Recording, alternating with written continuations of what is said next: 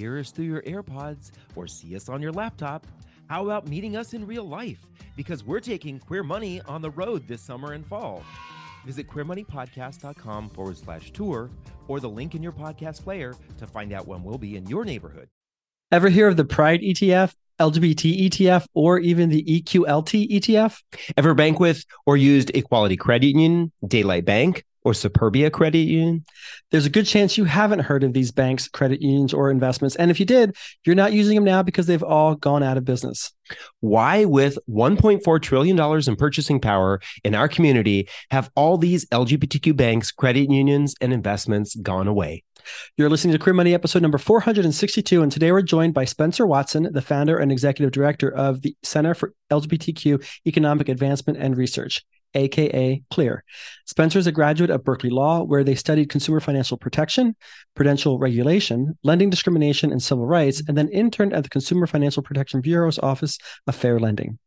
We're tackling these questions to help our community start talking more about the opportunities it has with LGBTQ financial institutions and investments. Let's get on with the show.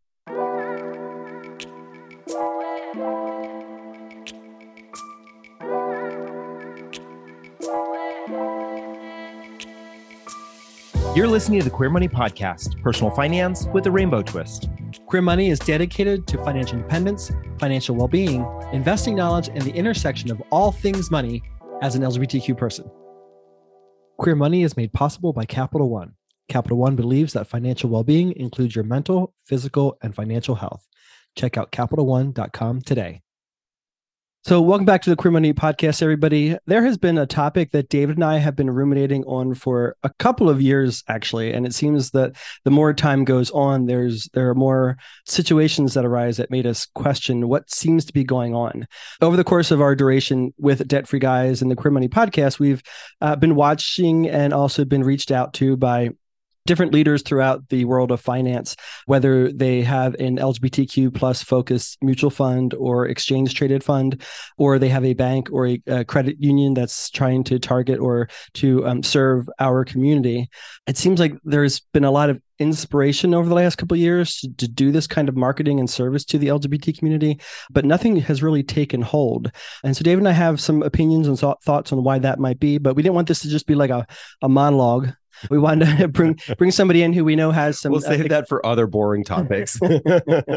We wanted to bring in someone who we know has a passion and also some knowledge on some of these situations, and wanted to bring in a friend that we've made a couple of years ago and had the opportunity to meet with or talk with a couple of times over the phone. So we thought now's a great time to have Spencer Watson on the Queer Money Podcast. So welcome to the show, Spencer. Thank you, guys. I'm really happy to be here. Absolutely. So just to get the conversation started, I don't necessarily see this as being sort of an interview style as in a traditional format, but more of a discussion or a dialogue among the three of us. But just to get things started is, what's the value of there being an LGBTQ plus investment or in banking institution? And if there is a value, why does it seem so challenging for there to get some traction behind that? Yeah, there's been a history of LGBTQ focused financial services institutions. As you pointed out, there's been a number of organizations that have sought to create either investment vehicles or consumer level financial institutions. And so, there's a history that, dates back decades and decades into, the 20th century with Atlas Savings and Loan, which was a bank that was located in San Francisco and was an LGBTQ focused savings and loan. And there's, also been gay focused credit union. The Dallas Gay Alliance actually formed a credit union in, I believe it was 1988. And they lasted for about 10 years before they were absorbed into a larger credit union body. As, there's also been, traction in, the last, several decades on creating an LGBTQ focused, consumer level financial institution. There was an effort in Seattle called Equality that was focused on creating what they call the Equality Credit Union. There was an effort to create a LGBTQ focused credit union with the project Superbia. And recently there was also a project to form an LGBTQ focused bank and fintech with Daylight. And so, all of these institutions, particularly for, the consumer level ones, have potential to really accelerate wealth within the community by using community savings to generate loans to community members. And particularly if those loans are well priced and fair loans, that can really be powerful for folks to achieve their personal financial goals or their business financial goals. Now, I think, some of the challenges that I've seen with these different projects, sometimes, they come in the form of poor internal controls and management. And so with Atlas Savings and Loan, that bank eventually went into receivership after it made a number of risky and bad loans, particularly on construction and property. Eventually, actually, the shareholders of that bank then actually sued the management because they alleged that there was financial fraud and misrepresentation to the board on the basis of the financial condition of that bank. It's tough to say, what has happened with some of these other recent, entities, but it, also, seems that there have been, some assumptions made about the LGBTQ community and what actually creating an LGBTQ focused financial institution means without much attention to the actual needs and experiences of LGBTQ people. So I'll leave it there for a moment. Yeah. I agree with you that there clearly has been a long history in going back that the efforts. I think that the value that a lot of people are trying to, or the solution that they're trying to bring is historical discrimination. Is, even today, 2023 in the Motley Fool Debt-Free Guys LGBTQ plus money study, we still saw more than 60%. What was it? 55% say they've been discriminated against. That's up from 48% last year. Right. Saying that they've been discriminated against. And then we go back to, I think it was the University of Iowa or Iowa State University that did the study that showed over a 20-year time period, same-sex couples were 73% more likely to be denied a loan by their financial institution when compared to others that had the exact same financial conditions that they had. I think those kinds of things that's the kind of the immediate thing we think of is we want to be able to be in control to get rid of those kinds of things. And you bring up a good point that lending in many ways, when done properly, does lead to wealth creation within the community or within communities. It's the reason why we're seeing so many banks that are now labeled as black banks. And we're seeing more and more institutions getting more and more specific about the customers that they're serving because they understand that they want to engender that customer and fulfill the needs of that customer. I think the truth is the value needs to be deeper than just let's end discrimination, because that is something that we are starting to see be erased in some other institutions. Yeah. To me, there's just a huge disconnect. I mean, we quote that the LGBTQ community has a purchasing power of $1.4 trillion. So we have the money, or at least a percentage of us have the money. And there's clearly the need.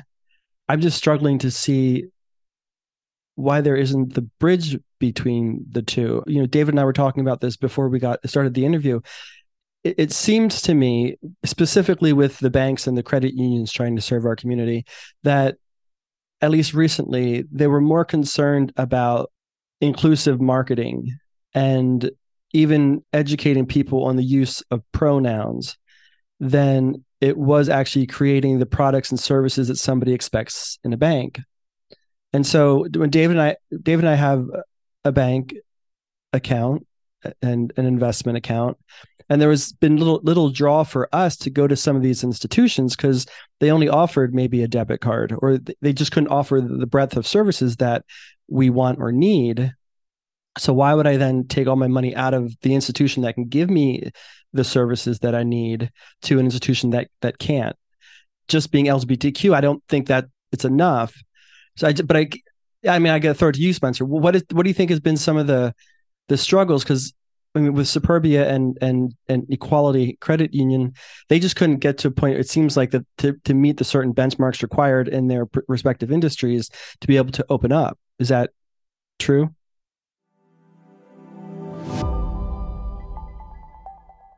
Capital One strives to inspire a better financial path for everyone, including the LGBTQ plus community, through access to credit, tools to manage debt, and product features.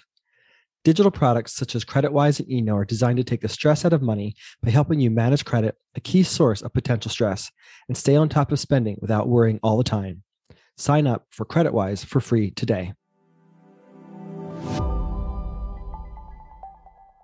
Yeah, I mean, I think, one of the biggest challenges, particularly with forming a credit union, is, of course, capitalizing the financial institution so that you have enough, reserves of liquid capital to cover deposits and those liabilities that financial institutions have. You have to meet certain liquidity standards based on which regulator you're working with. And certainly, with a credit union, raising the initial starting capital is a major challenge because all of the capital has to be donated. And so that, capital is, fully donated and does not have a return on investment for folks who make those contributions, which, it can mean that in many ways, it can be easier to raise funding and capitalize a private financial institution such as a bank or a savings and loan, but I think the vision of having a credit union really points to the history of the credit union movement, which is to sort of democratize banking, which previously was primarily for heads of industry and their companies, not necessarily for everyday workers. And so the credit union movement really did try to create, deposit taking and lending for everyday working people. And that's, one reason why the core tenets of the credit union movement remain superior member service and lower, interest rates on credit products than what you might find in the private market. And so I think that capital raising aspect has been a particular challenge for some of the credit union projects. Right. In fact, I'm even participating right now in a credit union project to form a credit union for the LGBTQ community and for the formerly incarcerated community. And we have received a preliminary set of approvals to proceed with our charter application. But in order to meet the next set of benchmarks, we do need to raise a significant amount of donated capital. In many cases that, can come from the credit union industry itself. But of course, in many ways, it has to come from private individuals. And I think, sort of to your point, what is the motivation to give or to support or to move your money into an LGBTQ affirming financial institution when you already are being served, perhaps adequately by your current financial institution? And I think in order to make that argument, you really do have to understand what are the needs and motivations of the LGBTQ community in a much more nuanced and important way to actually incite people's engagement, interest, and their desire, because it's not simply a matter of if you build it, they will come, because, right. Many people already have, a financial institution, and financial products are incredibly complicated, and people very rarely, cost compare or compare, the trade-offs of different institutions. And so, you have to, I think, one, establish that there is a superior offering, a superior product. And you also have to put your fingers on, what are the things that are maybe, interests and things that motivate LGBTQ consumers in ways that are not necessarily as dominant in the mainstream. And so I think to your point, actually, in earlier this year, Clear released our own report on discrimination in the financial services industry and folks' experiences. And we found that 10% or 11% of LGBTQ people overall reported that they had experienced discrimination specifically in the context of financial services. And of course, that is much higher for respondents of color. 17% of respondents of color said they'd experienced discrimination based on their LGBTQ identity at financial institution. And 27% of trans respondents said that they had experienced discrimination. And, so then understanding, what are the pain points for, perhaps trans folks in the process of opening a bank account and, getting the services that they need from their financial institution needs to be, of course, a center of concern and focus for the folks who intend to develop, products and services for the community, and certainly also understanding what are, LGBTQ specific financial concerns, which I think about as those undermet and underserved needs that the LGBTQ community has for financing that, or where we have greater financial burden. So, for example, with adoption and surrogacy, or with affording the costs of a transition, those, might be, good offerings. And certainly we've seen at, Daylight, before they shuttered, they were attempting to make a pivot towards actually supporting folks in their desires to become parents and to find adoption and fertility, funds that they would be able to use to meet that need.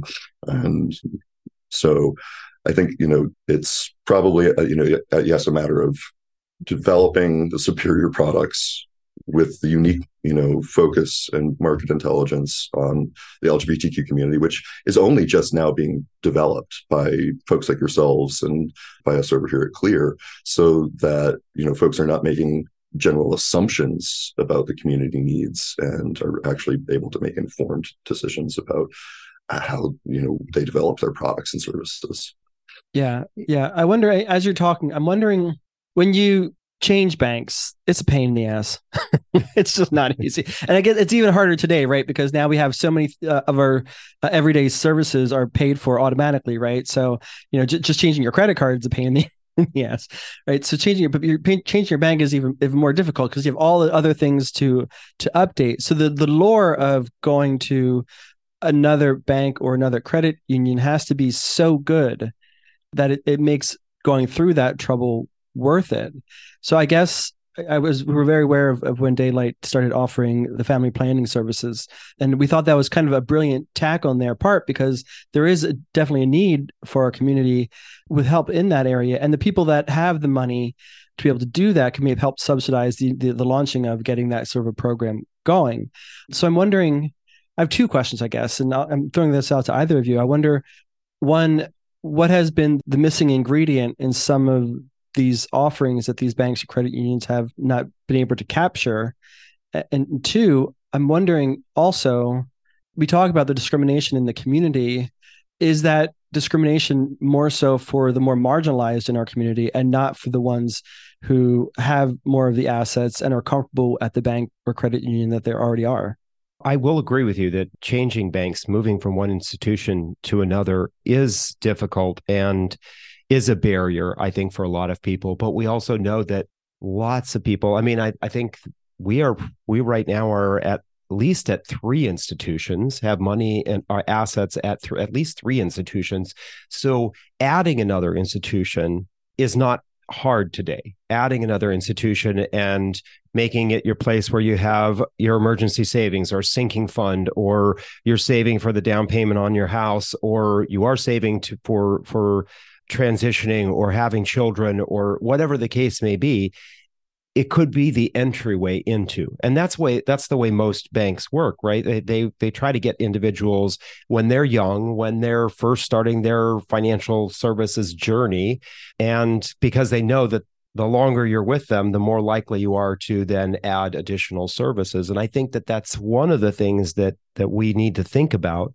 I think for those of us who are, for lack of a better way of saying it, are cis, white, and part of the L's and G's, we have somewhat of a responsibility, I think, to the rest of the community, because we do have, and many of us, I don't want to say all of us, but many of us do have more stable financial situations and can help support those kinds of institutions getting started.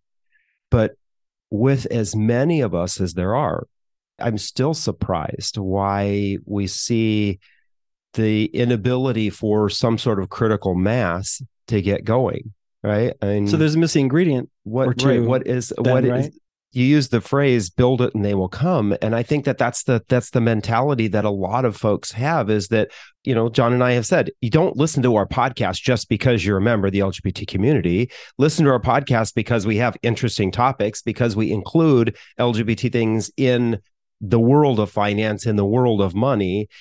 It's not just, okay, here's a bank and it's an LGBT bank. You need to have some sort of reason for me to go there. And I think that, like you said, Daylight going down the path of highlighting adoption and family planning may have been the flavor that they needed to attract the right kind of people. Unfortunately, I think maybe it got started too late in their journey as an organization. Spencer, what do you think? So jumping back to what was said earlier about the limited number of services that many of these institutions have been able to offer in particularly their early startup phase. And that's in, no small part because, regulators for deposit taking institutions really do also put milestones on when you can offer lending products and loans of certain sizes. And I think in, particular, the community, I think, is particularly interested in the lending and potential of, that to be a way for folks to achieve more financial empowerment for themselves and for the community that they live in. And unfortunately, without being able to offer some of those more sophisticated lending products, I think that, there's been a little less incentive for folks to want to, actually open an account with that institution in order to obtain those services, which means that much of the argument has been for deposit taking in order for those institutions to then be able to actually develop those lending programs, meet their milestones, and develop those lending programs.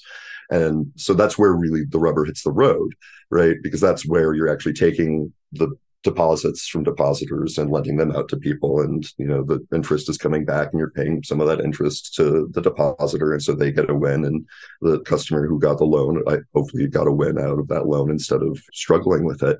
And so I think that those milestones have again, been sort of choke points for engaging folks' interest and have stymied the ability of, I think, even Daylight, that was partnered with a bank in order to, develop their prepaid card program. They're partnered with MetaBank, that even, through that partnership, they weren't able to actually, reach the stage really of having their own deposit taking accounts and their own lending practices. Right. So, I think that has been a big struggle. And, so, with it being said that, some of the key interest is in overcoming lending discrimination, which, you guys remarked on, we've been able to observe it in the mortgage market.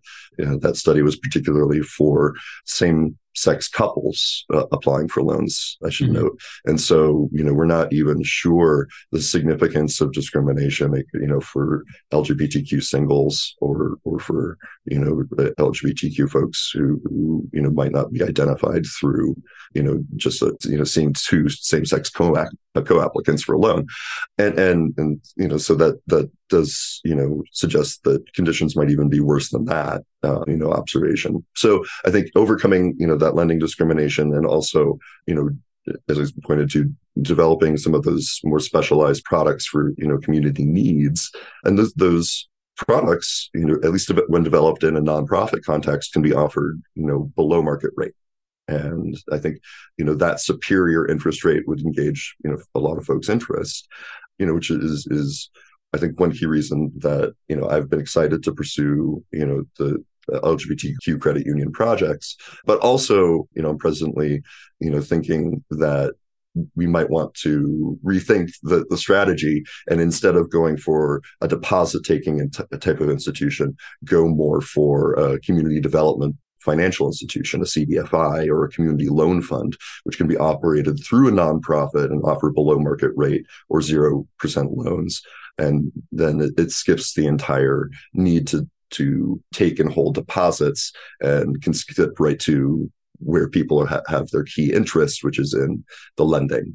And, as I said, there can be lending maybe for specific community needs, but also really just lending that resembles lending within the mainstream, community, but more specialized just for LGBTQ consumers, such as maybe a loan fund for LGBTQ owned businesses and, folks who are creating LGBTQ affirming space.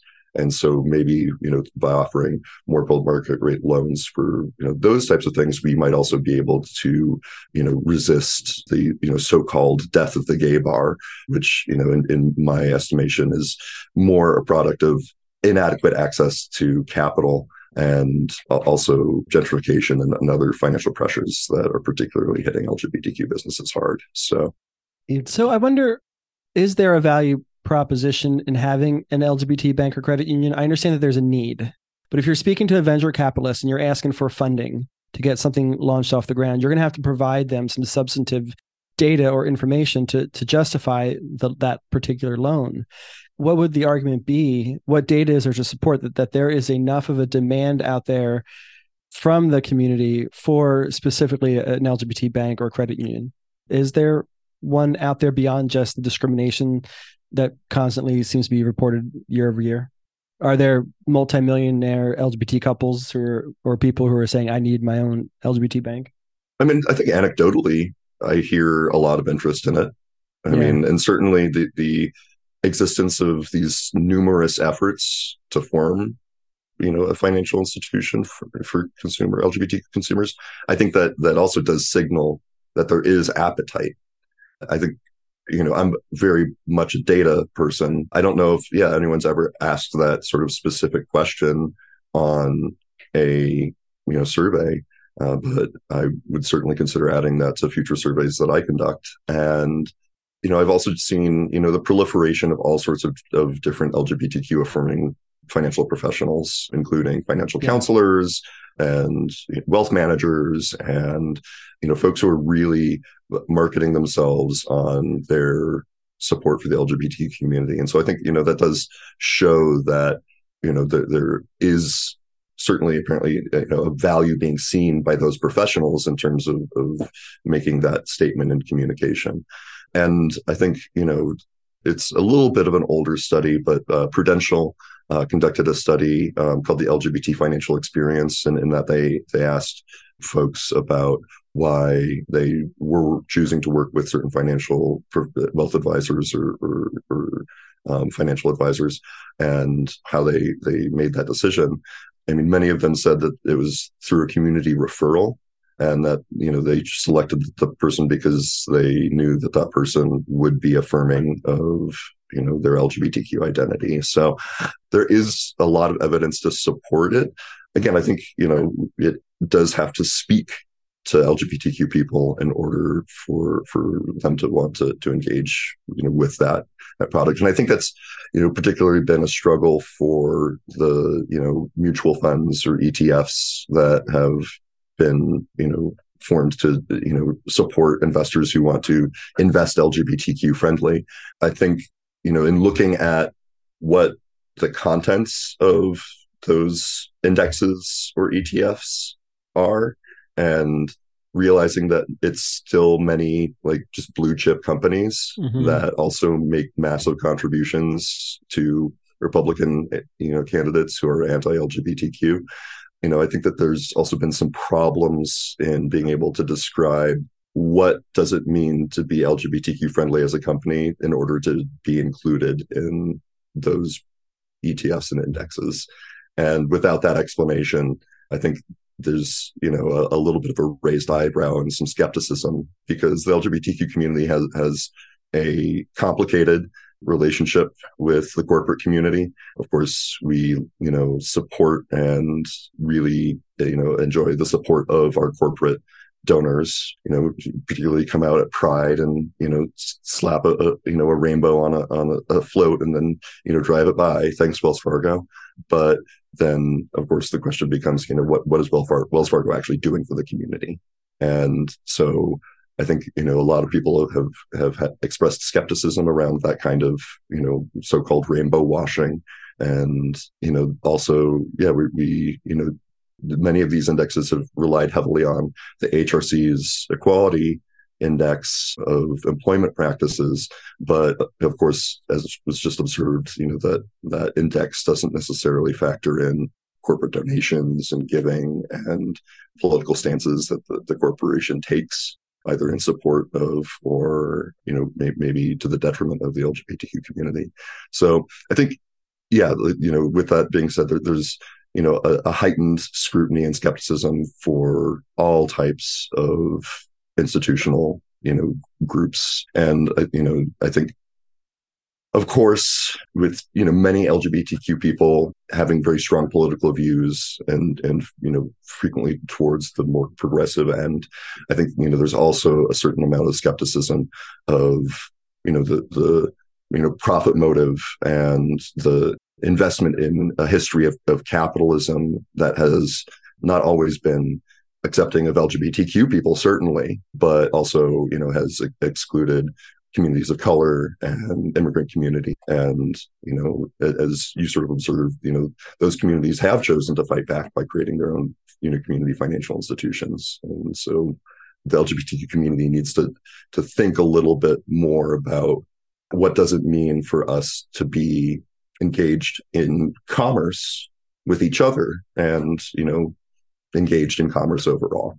I like that you touched on a number of topics there, but I think one of the ones I find very interesting, and I think that we as a community need to get very comfortable with, is this idea that businesses that are created need to generate revenue and need to generate profit, right? If you're going to stay in business, you have to be generating revenue. And if you want to stay in business for any length of time period and continue to serve the community, you have to generate profit, because the people that work for you want to get paid. The building that you're leasing needs to have the rent paid on it. The services that you're connecting people to, those need to be paid, right? We have to be generating revenue. And I think that I'm wondering if there's a confusion that happens with this idea of, here's an institution that is making profit off of the LGBT community, and that we have a disdain for that because we've become so accustomed to this idea that businesses shouldn't make money off of the LGBT community. So I don't want to use an institution that's making money off the LGBT community. But at the same time, we are out there, as you said, in commerce with each other in certain ways. And those people are making money and making profit off of the LGBT community. You go to a gay bar, you go to a gay coffee shop, you go to a gay bookstore. All of those businesses are businesses that are actually generating revenue and hopefully generating profit with the intent of being able to stay in business.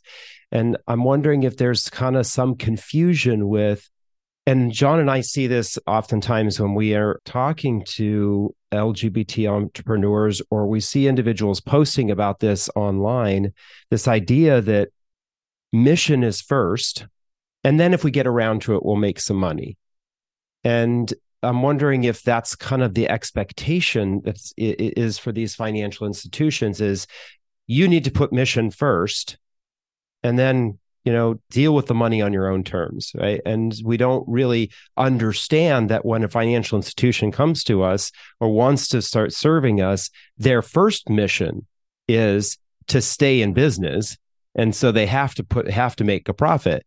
And then once they make that or can generate that revenue, then they can give us lower interest loans. Then they can provide us family planning services. Then they can donate money to the community. Then they can do the good work in the community that we expect from them, but they can't do it until they actually are a for-profit business. I say that loosely because there are many nonprofits that are actually profit-driven businesses. They're just not giving the money back to shareholders in the same way that money is given through a for-profit company. Yeah, there does seem to be a disconnect. I can't tell you how many times we've seen and had people reach out to us. They're struggling to keep their LGBT business open. But if you look at the numbers and you look at what they're doing, they're way more concerned about donating whatever they earn than they are about investing that money back into their business. And until you've reached a point of sustainability, trying to give from an empty cup just doesn't work, right? Your cup has to, kind of floweth over. Spencer, when you said if you build it and they will come, I do feel like the banks have tried to, the LGBT banks and credit unions have tried to provide a valuable and a necessary service to the community. But it has, to me anyway, to some degree, with the Pride ETF and the LGBT ETF specifically, those two funds seem to me like it was sort of a let's build it and they will come. But then when you look at the numbers, and then nobody came. And then nobody came. Right. But when you look at the numbers, it's like, well, why would I even invest in these funds? If I'm going to do that, if I'm going to invest in oil and gas and all this other stuff, why don't I just go to the S&P 500 and S&P 500 index, which has got a considerably lower cost of expense ratio, and I can have more of my money go back into my investment and grow much better. Those kind of seem to me like two funds specifically that seem to like, hey, we built this. We've got the Martina Navratilova and Barney Frank representing our company or representing this fund. Now just give us your money. No. Yeah. As I said, I don't, I've actually thought myself, with some colleagues, like, are there ways that really the indexes could be improved, and in what ways could that be? Because of course, I think with it having been said that, these indexes are mostly built off of, do you have a non-discrimination policy? Well, yes, many of these companies have a non-discrimination policy. Do they enforce it? And many of these big look tech at their companies, boards. do they have privacy policies that are actually, treating, LGBTQ content and LGBTQ content creators fairly in the same way as other type of more mainstream content creators? So, I think, it really does have to be much more nuanced than just saying, hey, we built this index, based off this really simple model, and this is better for the LGBTQ community. And I think, the question that, has been, sort of put on the table here is, how is it better? And how is it more interesting than, actually putting my money in the S&P or something that is, has a higher return on investment, and performs, more stably. I will say John Roberts, who's the fund manager for EQLT that converted to WEQRX, we talked with him either on the podcast or for an article we wrote for Forbes, or both. I can't remember. But he told us the work that he does. And they actually do make phone calls to the various companies that they've got in their fund, and they check out the discrimination policies and whether they're being enforced in the middle of the country as much as they are being enforced on the parentheses. So I think they do invest time in trying to make sure that it's more than just, based off of the corporate equality index, and that the policies are being applied. But that fund hasn't really moved a whole lot. So, so that kind of effort doesn't really seem to be paying off for them. Yeah, I think one of the issues that some of these funds have is that they get started and there are expenses associated with running the fund and managing it and doing the research and putting it out there and making it available, and people put money in, and isn't the inflow of money as much as there is an outflow of money. Mm-hmm. And I think that's one of the problems, is that when people invest, they invest with the intent that eventually at some point in time, they're going to take the money out. But if there's more outflows, whether that's outflows because of people taking money out or outflows because of dividends, whatever the case may be, when the outflows are more than the inflows, the fund value is going to drop. And as soon as that starts to happen, then everybody starts. It's similar to a run on banks. People just start to run for the doors, and it gets tainted as this doesn't have a good track record. It doesn't have a good return, and so no one wants to touch it or wants to put money there, except for the people who have been in it for a long time period and had a mission. We know what the mission was with that originally. It was money that came from a foundation, and it was designed to create the index and basically be the seed money. But it never really took off because they weren't getting the inflows. It's just like these credit unions. It's just like Daylight Bank and all these other institutions. There isn't, for whatever reason, even though there are millions of us, we're not getting the message, or we're not getting the message that causes us to act, to do something. I think of how many thousands, hundreds of thousands of LGBT students are graduating or going through school right now. If every single one of them were to open up a credit union account, right? You have 100,000 students open up a credit union account and put $25 in it. I mean, immediately right there, you've got $2.5 million. And so. Right. But you might recall that for a deposit-taking institution, your deposit is a liability, not an asset. They may use your money in order to generate the assets for them, which are the loans and the streams of revenue that they will receive.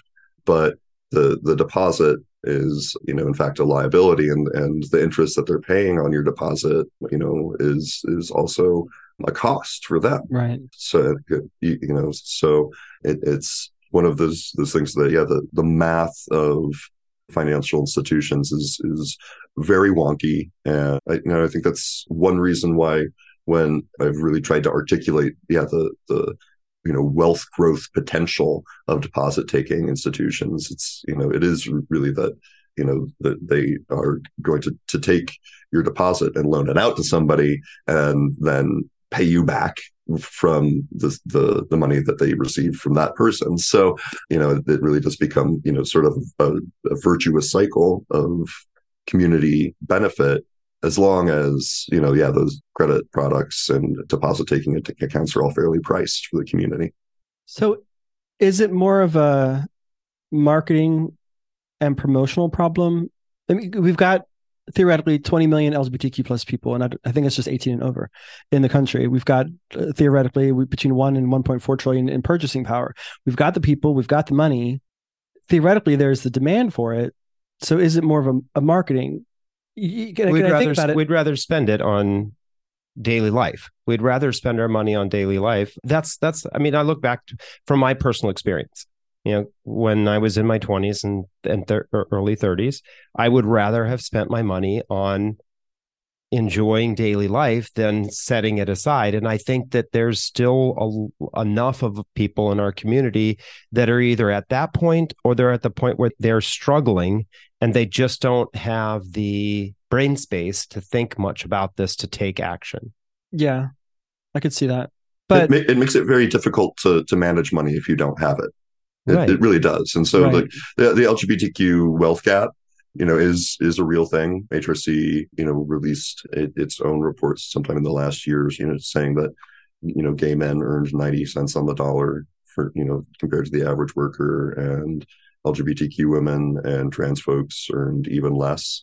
And so, I mean, particularly, I think for LGBTQ singles, that, is a financial challenge, a burden that they must overcome, and it makes it more difficult to afford the necessities of daily life, as well as the workers must have roses in addition to bread, correct? So that it is, I think certainly the case that, younger LGBTQ folks are, particularly poorer than, the more, senior members of our community, partially because they're single, partially because they're early on in their working lives. And, I think the financial decision-making aspect, has less to do with it than actually the financial strains and burdens that they're situated with. Because unfortunately, we do see that LGBTQ youth are still being kicked out of their homes and deprived of resources for, their financial needs. And so, when we actually conducted our study, of LGBTQ, consumers, what we found was that folks after coming out reported that they, had financial losses as a result. 73% folks said that they could rely on their family members financially before coming out financially, before coming about their sexual identity. But only 62% said they could, depend on support afterwards. 85% of folks who came out to their family about their gender identity said that before that they could rely on their family, but only 57 said that they could rely on their family afterwards. So, we are seeing losses of financial support for LGBTQ youth still. And so, we asked folks, what their, experiences with their family were. 10% of LGBTQ folks said that they were just cut off from financial support. And 1 in 20, that's 6%, said that they were deprived of resources for their education. And so that really does, then also mean that they have higher student loan debt burdens in order to finance their education, because LGBTQ people are more frequently, recipients of higher education. And, that then upon graduation, coupled with employment discrimination, puts a much greater financial strain on them in order to manage those loans. So then it can make it really difficult to, even actually qualify for other loans, because your credit's been tanked, for all sorts of financial reasons that are, outside of your control. And I think that it's those types of nuanced understandings about the LGBTQ community that, could help us also, really develop informed products, because, maybe we can develop some below market rate or other, facilities to support student needs. And, that would, maybe, reduce the financial strain and burden on LGBTQ youth after they graduate from their institution of higher learning.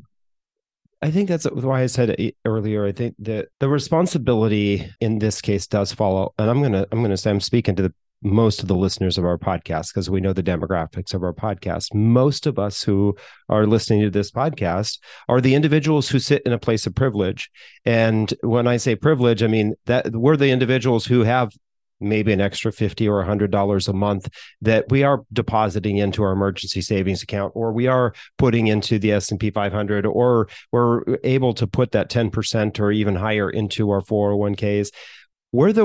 How do we collectively, those of us who have the ability to do this, how do we get this message and carry this message strong enough to the others of us in the community? How do we look at each other and say, you know what, let's not have the extra martini tonight. Let's make a financial decision to support the community, so that there is, for lack of a better way of saying this, there is a trickle down to creating the institution that can provide these kinds of services that individuals at the lower levels of the community who absolutely do need these at below market rate or fairer rates have access to these. Because I don't think, and this is my opinion, I don't think that we're going to see any of these kinds of institutions succeed until people have the balls, the cojones, the whatever you want to say in a group conversation when they're sitting around brunch with their friends, I decided to support this financial institution. I decided to instead of talking about their whatever the hot topic is right now, who won Drag Race, or who went on what vacation, or who's dating who, to be able to slip into those conversations also this idea that our community needs a financial institution, and we should do this. And I'm trying to help do this. Would you guys be interested in doing something like that? It's going to take something like that, because even these institutions that have been created don't seem to be able to get in front of enough people to start that grassroots effort to build around a community-focused organization. So you're saying the missing ingredient is more of a grassroots effort than, because quite honestly, I haven't seen a whole. I don't think it's solely grassroots. Yeah, but we have to be comfortable enough talking to each other and saying that we are banking at this. We are going to start banking at this institution, or we are starting to save money for, if you're talking about saving money for a down payment on a house, just drop in. I'm using this particular institution because it supports the LGBT community, and I'm hoping that someday I'll be able to get a better rate with that organization. That's all it needs to be, is us being comfortable enough to slip those kinds of things. We have no problem telling people what airline we took, or what hotel we're staying at, or what brand of shoes we bought. Just slip into your conversation, I'm using this particular bank because it supports the LGBT community. Well, again, I don't think many people talk about where they bank. No. You guys might be a very different exception to that rule, but financial topics and financial products stress most people out, and so it's not frequently a topic of dinner conversation, because of course then it also somewhat invites the scrutiny of class. Either you might be perceived as elitist, or maybe you might be perceived as poor. And so those two potentials being on the table when you have that conversation, that I think that can be kind of intimidating. But to the point that was actually made earlier about how strong an ethic it is within our community to donate or to participate in mutual aid. I heard a joke once that being queer is just Venmoing $20 back and forth. That that points to the fact that there is, yes, a strong desire for people to support and to give back to their community. And I think, particularly to do so in a way that is most helpful by providing either free direct service or a no repayment required, small dollar, gift. And returning to what we talked about, the potential benefit of the wealth generation through a cycle of lending, that means that instead of giving somebody just a $500 payment one time that then they're going to spend, and then maybe they will have met their financial needs, or maybe they won't, that maybe what we could do is offer a $500, like maybe even 0% loan to that person. And then when they repay it, then we can take that money and give it to somebody else. I think most people, most consumers are financially responsible and have a strong interest in repaying their debts. There's a very long, of course, complicated history about why that is, including, many punitive mechanisms that the financial services industry uses to force people to repay. But if we were able to do a much better job of communicating that strong community focus and community benefit that's generated through the financial institution, that would go a long way to gaining people's interest. Because, I think, also said earlier, there is a certain skepticism, and perhaps rightly so, of financial institutions that generate money using other people's money and then pay themselves with it. Of course, the people managing the financial institution have sometimes very stressful jobs dealing with their regulators and with their clients. But there's a long storied tradition in the West of being skeptical of usury and of the practice of lending. So I think we do have to do the appropriate education and to get people to really see the benefit. One thing that I would also note is that many of these institutions recently that have crumbled have been focused on a national or nationwide audience. And of course, the LGBTQ community is very large nationwide, but some of the most successful community development projects that I've seen are really happening locally, such as the development of LGBTQ affirming senior centers or other community services. And I think, those types of projects, sort of show that there can be a real strong benefit of thinking globally, acting locally.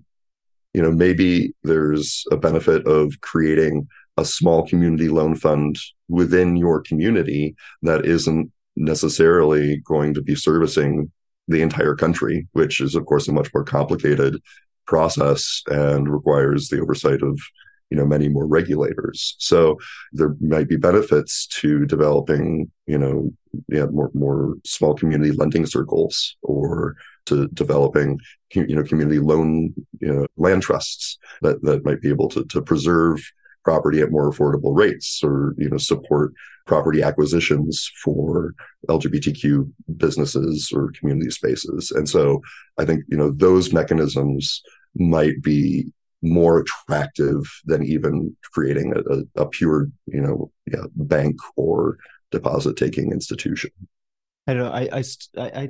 I agree with you to a certain amount.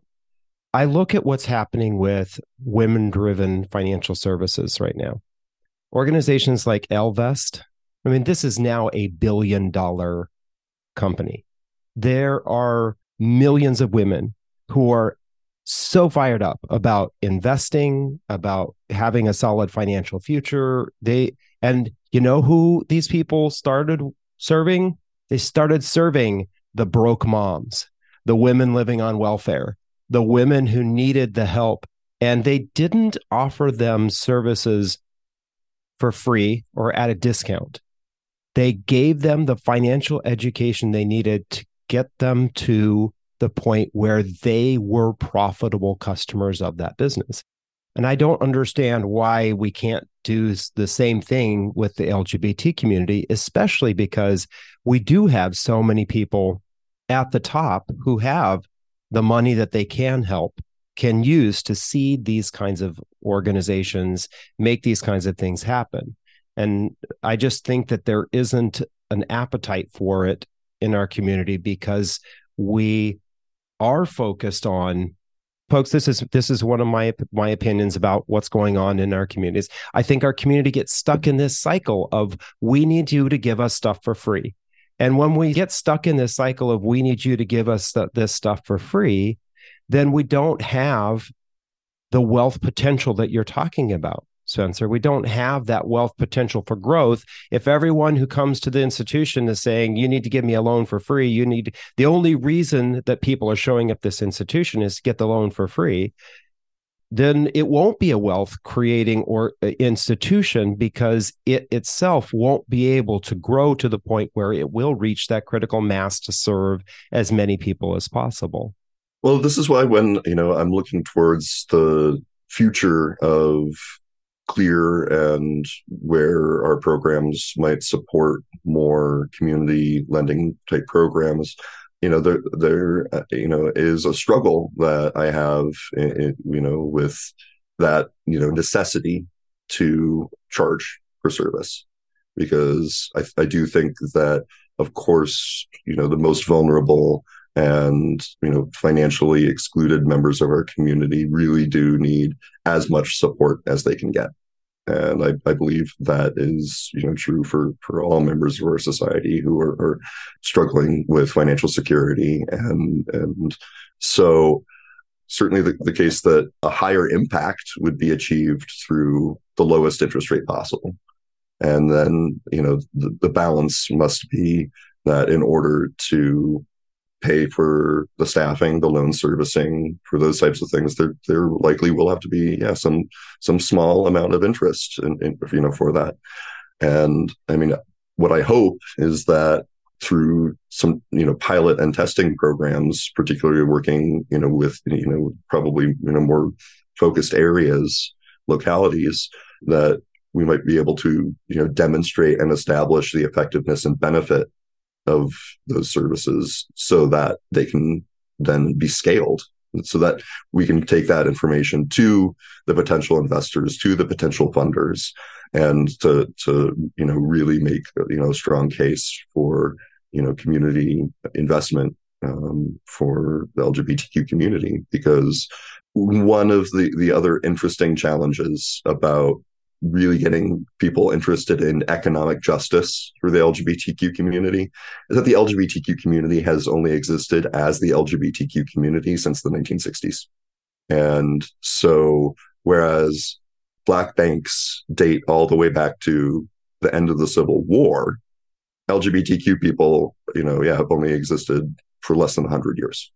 So, one, I would note that there's a very interesting and complicated history about Black focused banks, and the earliest Black focused banks were actually managed by white individuals who poorly managed them and drove them into the ground, which actually led to a huge wealth loss for the Black community. That's one reason why it's so important that we do have deposit insurance today from institutions like the FDIC or the National Credit Union Insurance Fund, because then folks can, be confident that they'll always get their money back. Now, I mean, I think the failures of those Black banks did a huge disservice to engaging Black Americans in the financial services industry. And, it's only been recently that there's been, I think, a renewed interest in, those types of focused services for communities of color.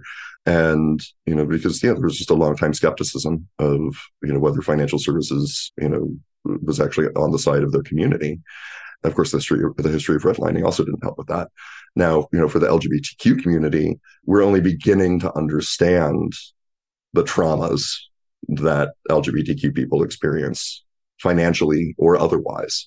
And so I think taking, the economic lens, as M.V. Lee Badgett, says in her book, The Economic Case for LGBT Equality, that, putting that alongside our long history of thinking of LGBTQ struggle as a human rights struggle, really can help us, quantify where the harms have been and, what, we need to do in order to support ourselves, perhaps offer some self-help for ourselves in order to ameliorate those harms. And also, to figure out what, other things need to be done, like maybe reforming the tax code in order to actually make it more fair for, LGBTQ people and couples. That's I'm sorry, I totally agree with you, but that takes an act of Congress. And that's not going to happen. Well, Clear right now is supporting a bill that was introduced by Elizabeth Warren that would actually provide reparations for those individuals who were unable to file jointly while the Defense of Marriage Act was in effect, which prevented many folks who were in states that were officiating LGBTQ same-sex marriages. They were deprived of the benefits that they would receive as a couple. And so, of course, there's yet a need for Congress to act, but, this is definitely something that we can fix. Yeah. And to your point too, I mean, the Social Security Administration just started extending partner and survivor benefits to people who would have been married, same-sex couples who would have been married had they had the opportunity to actually get married. So there is an appetite for that. It's just reforming the tax code seems a little bit daunting. To get it fair for people in general, let alone LGBTQ plus people. I'm struggling because I feel like I'm not really finding like a magic pill. I kind of, I was hoping to come up with like some sort of magic pill, a couple of magic pills. I don't know. But I think something you just said, Spencer, kind of makes me wonder if this is maybe the first step for the community, is that we need to have some sort of a self-help campaign around our finances and the trauma that we've had to go through and overcome as a community. Some of us obviously more so than others, but maybe that's where it is, because I sort of am hearing a couple of things. And it kind of reminds me of the Prudential campaign, the campaign that we did with Prudential a couple of years ago, where we talked about if we don't use the products and services that help you build wealth, it's almost impossible to build wealth. And, it's kind of like the discussion we had with Hadassah about capitalism. You can be anti-capitalist, but if you don't engage in the capitalist system, you're just shooting yourself in the foot, because that's the world you live in. So is there a way to sort of live in the capitalist system, but then use your resources to help hopefully change things for the better, or hopefully maybe change the system? Just saying I'm not going to engage in it's not going to help you, and it's just going to hold you down. Maybe that's the same thing with banking. You might be anti-capitalist, you might hate banks in general, but or credit unions, but to not engage and not use those products and services they have, even just savings and checking accounts, just makes everything harder and more expensive. So maybe what you said, Spencer, it is true. We sort of have to have sort of come to Jesus therapy session with ourselves. And how can we move things along? Let's not cut off our nose to spite our face. Let's gain some financial stability and traction to when we overcome our trauma, and then maybe we can change the system more easily. Is that wishful thinking? I think you brought up some really interesting points, and obviously, I don't think we have time to discuss the history of capitalism and all of those nuances, because you ask what is capitalism, and it's sort of the three blind men. Is it a snake? Is it a tree? Or is it a rope?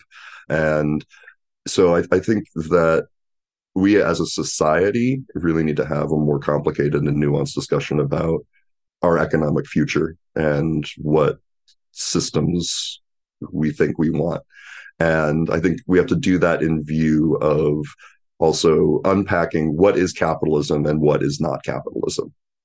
Banking and trade pre-existed 1776, which is generally regarded as the start date of capitalism, when Adam Smith actually wrote his treatise on the subject. And money, and lending and all sorts of different things that are frequently strongly associated with capitalism are actually not capitalism. They're mechanisms of the economy. They're mechanisms of trade. And I think in thinking about what a future looks like beyond, the casino capitalist society that we've somewhat developed here, that I think we're going to have to come to Jesus about what practices are serving us and what practices are not, and what also do we want our society to look like? Because it sort of breaks my heart to hear that there are more vacant homes in the United States than there are homeless people, and we are in a housing price increase in almost all major urban centers, which is where we're going to need the greatest increase in our density of housing. And that really is like a problem we can fix. We just have to pull up our big boy britches or big girl britches or big person britches, what have you, and we're going to actually have to have that difficult and unpleasant discussion. And we're also going to have that discussion with people that we don't agree with. Right. I think we also have to not to get too overconsumed with things. I think there's a tendency to say we want to solve this problem. And then it's like, but we have this problem, we have all these other problems. Suddenly we need the whole world needs to be changed. I think we need to focus on like a few things, and let's fix those few things, and then let's worry about the next few things. We can't change everything immediately. There are a million problems that need to be solved, and I think there's somewhat of an appetite for some people to help solve them. But if we get too broad with everything that we want to fix, nothing will get fixed because nothing's getting enough attention to actually get solved. I think we need to pick a couple of things to focus on first, and then sort of move the line. That's why I said we have to have the guts to have these kinds of conversations, right? We have to be able to say, okay, I'm going to have these kinds of conversations. I don't give a fuck whether you think I'm an elitist or you think that I'm poor.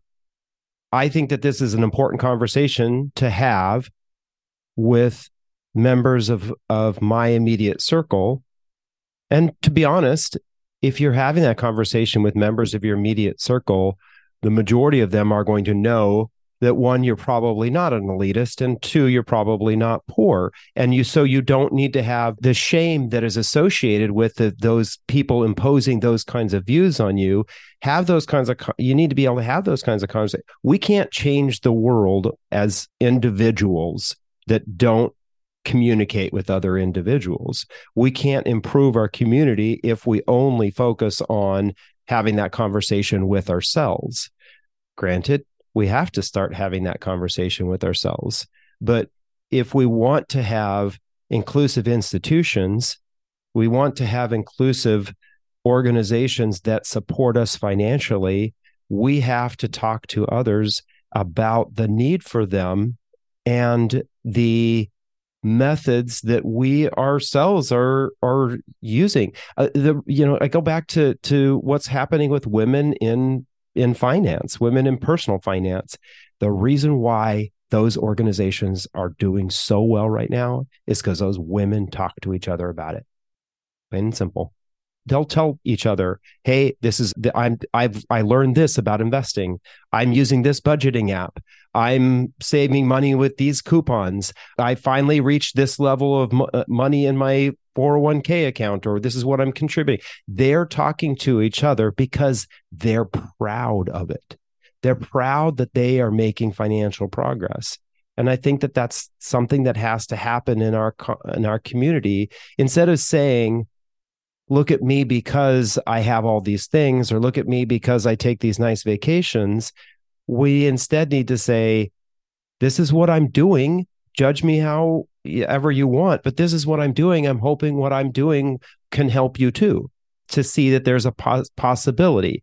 And I will say, for folks at the lower end of the economic spectrum, this is really important for them to start taking pride in financial improvement.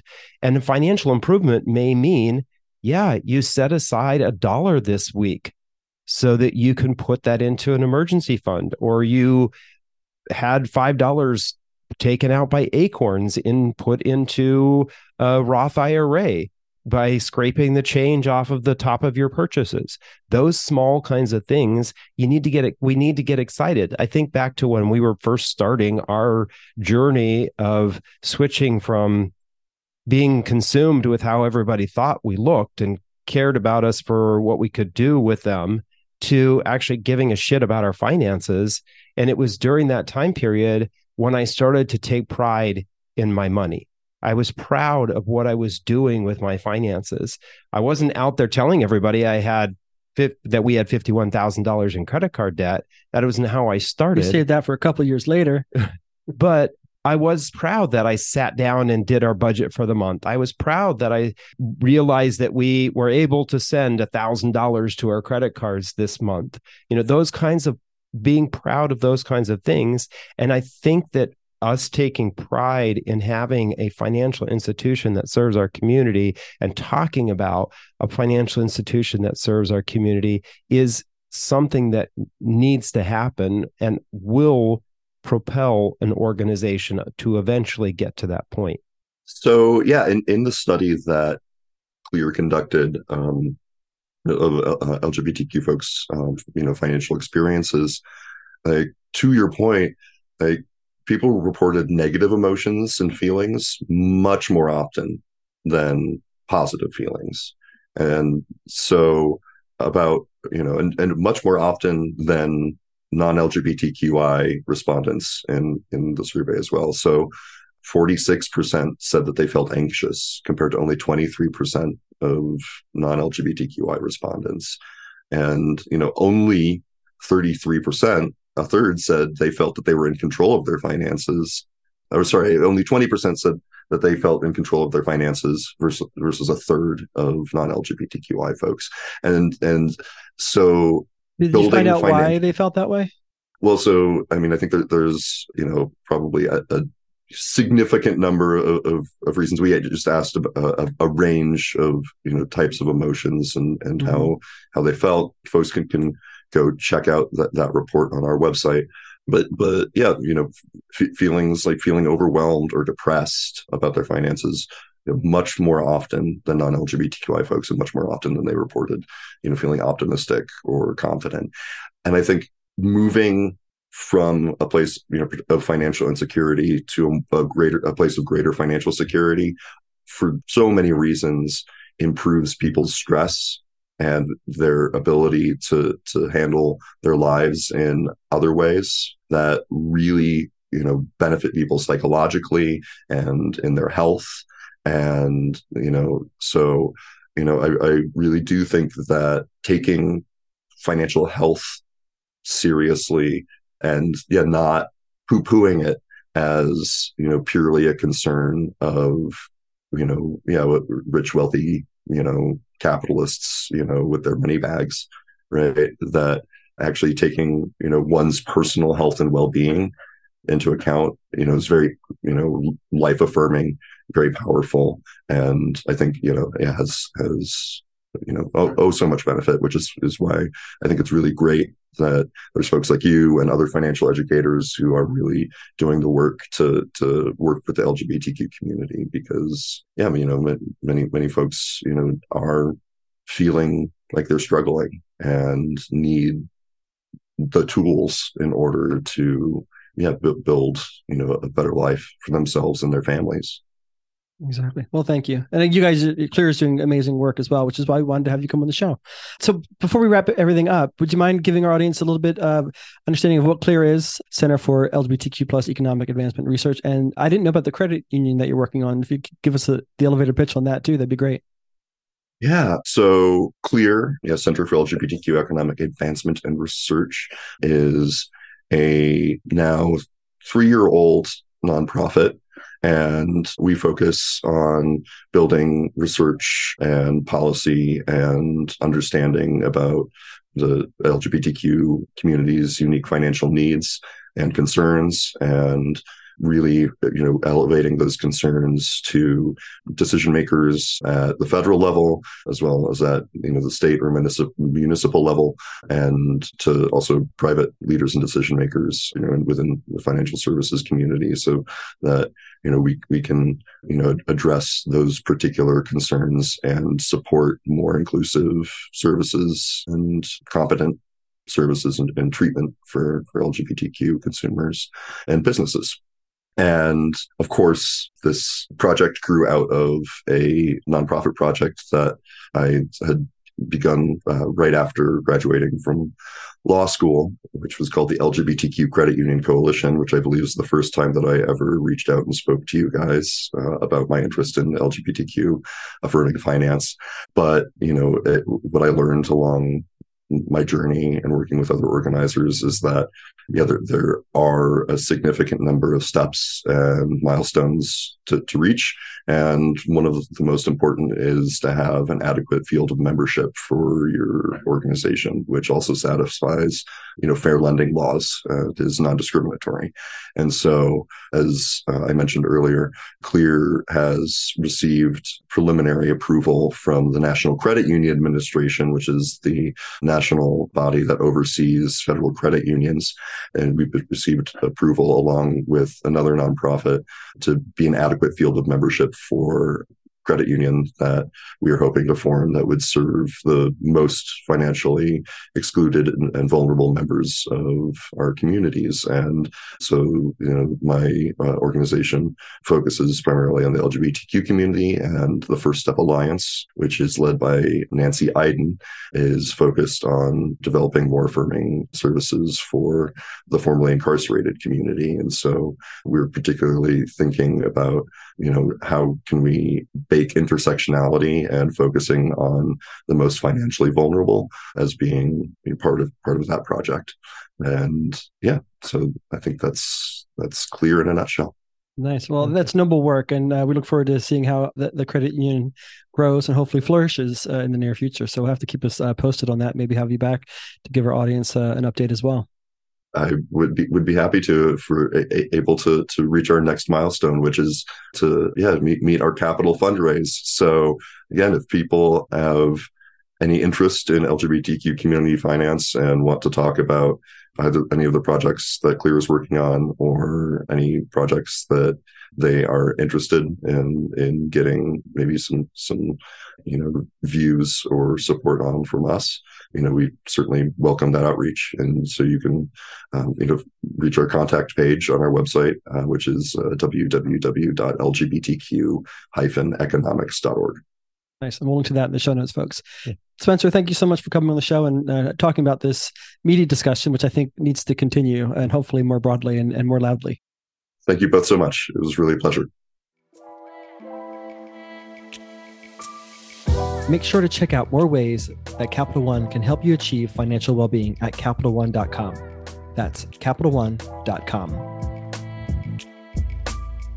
Thank you, Spencer, for a great interview and for helping us answer some of these important and often expensive questions. Thank you, our listeners and viewers, for joining us for another episode. Get your Queer Money takeaway for this episode in this week's newsletter, as well as information on how you can connect with Spencer at Clear and your tip for reaching financial independence faster. Then join us this Thursday when we talk about the most affordable LGBTQ plus friendly city to live in, Hawaii. And next Tuesday when we talk with Christina Roman of Experian about how we're all feeling about our finances today and tips on how we can reduce our financial anxiety. Thank you and have a great week. From Los Angeles, California to Winooski, Vermont, we're taking Queer Money on the road. Join us as we gamify personal finance with Queer Money Bingo, or catch our signature Live Fabulously, Not Fabulously Broke talk, and so much more in between. Check out queermoneypodcast.com/tour or the link in your podcast player regularly for date and location updates.